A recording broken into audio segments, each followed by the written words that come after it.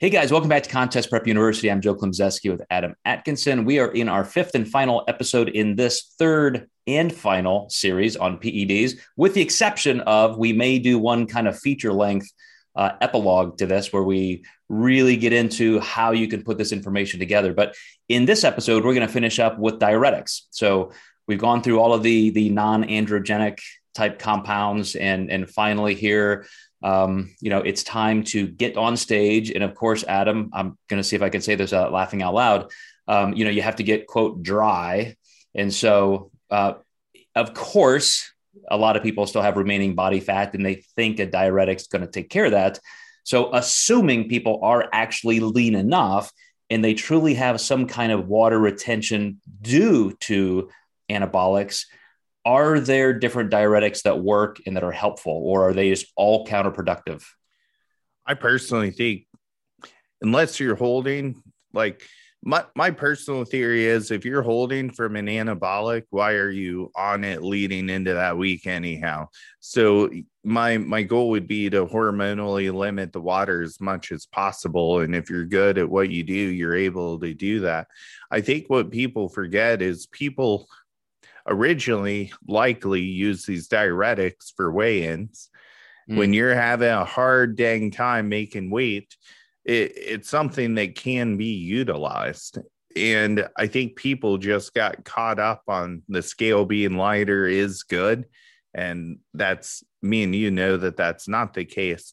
So I think maybe to make a weigh-in, but it's definitely something that is not going to make you look better. And I think that, some people swear by using a half a diazide, making them tighter, but you're drawing the water out of everything. Like you're never, even though it's a half a diazide, it's not just going to affect under the skin. It's going to affect in the muscle tissue. And no one has been able to come to me to a valid argument aside from they're like, I swear I see it. And I'm like, well, what you're not seeing is the muscles shrinking too. And I just, someone proved me wrong. Well, I've done even side-by-side comparisons of IFBB competitors who are obviously losing 12, 15, sometimes 20 pounds in the last week or two with diuretics. And you look at them side by side and I also make the argument that they look better fuller because what they're losing is a lot of water volume in the muscle cells. And you and I both know that through carb and mineral manipulation and just consistency through peak week, you can get as tight as you need to be under your skin and you can still maintain all that muscle fullness. You can get the best of both worlds with water. You can't get that without water. Right. My only thing is maybe if somebody's too big. And so like what division is that? And typically, maybe bikini, but I have very few girls who are too big for that division, and it's one of those things I really don't use. It's definitely overused in the sport. It's certainly killing people. That's what I was going to get to.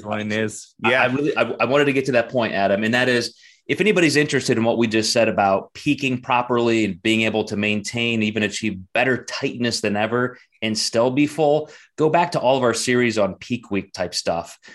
But right now in the environment we're in, we've talked this year or last year about a particular coach who's already killed half a dozen of his own clients. And it's the combination of a few different things, but the sledgehammer that does this is the low blood pressure.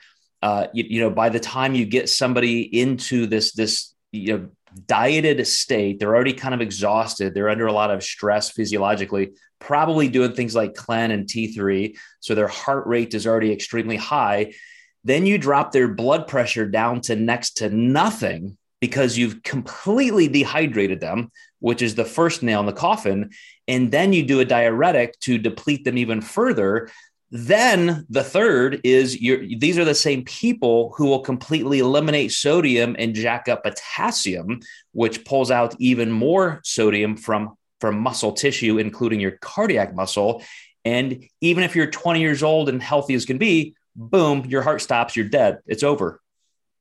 Mm-hmm. Yeah. It's the surest way not to win your show, to die on stage. Good point. Yeah.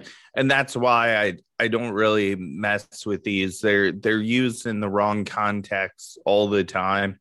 And I would just be very leery if anyone's coach is suggesting that stuff. They usually don't have an eye yet.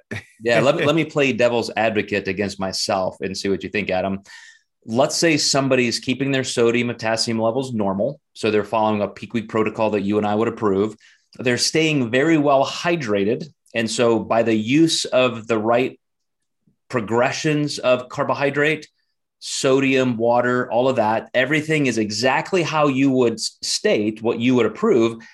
But then they also say, how about just a little bit? I mean, I'm going to keep drinking water, Adam. I'm going to keep everything fine and healthy. But would this just help me maybe get a higher rate of water turnover? Or is that all it's doing and you still get no real visible effect? Well, the problem is it's like taking a dump truck and putting your salt and water in there and just emptying it.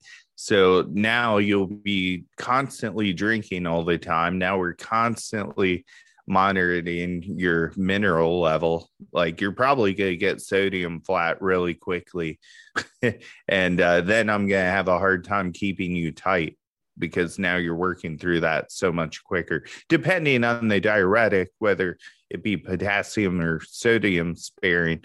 But, you need sodium and potassium together. I'm going to have a hard time keeping you tight in the event of that. And that was my point, is I think I don't want to give diuretics just all of the blame for people dying.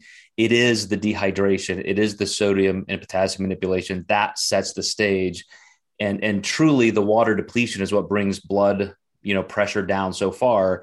But then the diuretics just kind of accelerate that process. So even if that's being taken care of, you're saying even in that hyperhydrotic state, you're still just now turning over minerals so fast that it's just going to make it almost too chaotic, and it's still doing you no good. Yeah. And believe me, people go pro doing this, but they probably would have gone pro anyhow had it not been for this. All right, Adam, again, you're the man. I mean, you came through with a ton of great information, filling in complete and utter gaps in my knowledge when it comes to this side of the sport.